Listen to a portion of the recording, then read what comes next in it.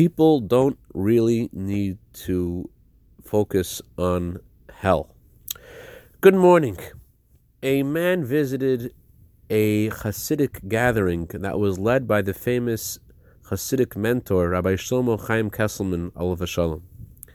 Rabbi Kesselman was speaking about the majesty of a Jewish soul and the intimate bond that God has with each of us, and divine providence and God's benevolence.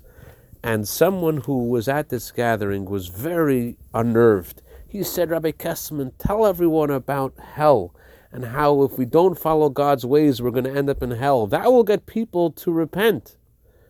Rabbi Kesselman responded, when Noah was building the ark for 120 years, people would ask him, why are you doing this? And he told them, because God's going to bring a flood.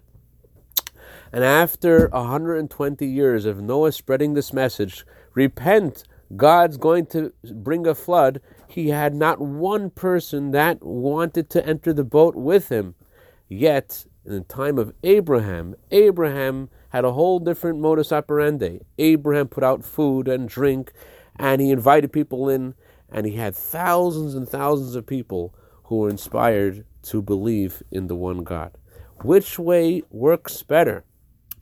I'd like to dedicate our minute of Torah today to Daniel Iltis in honor of his birthday today. May you have a year of bracha v'atzlacha b'gashmius u'v'ruchnius. Have a wonderful day.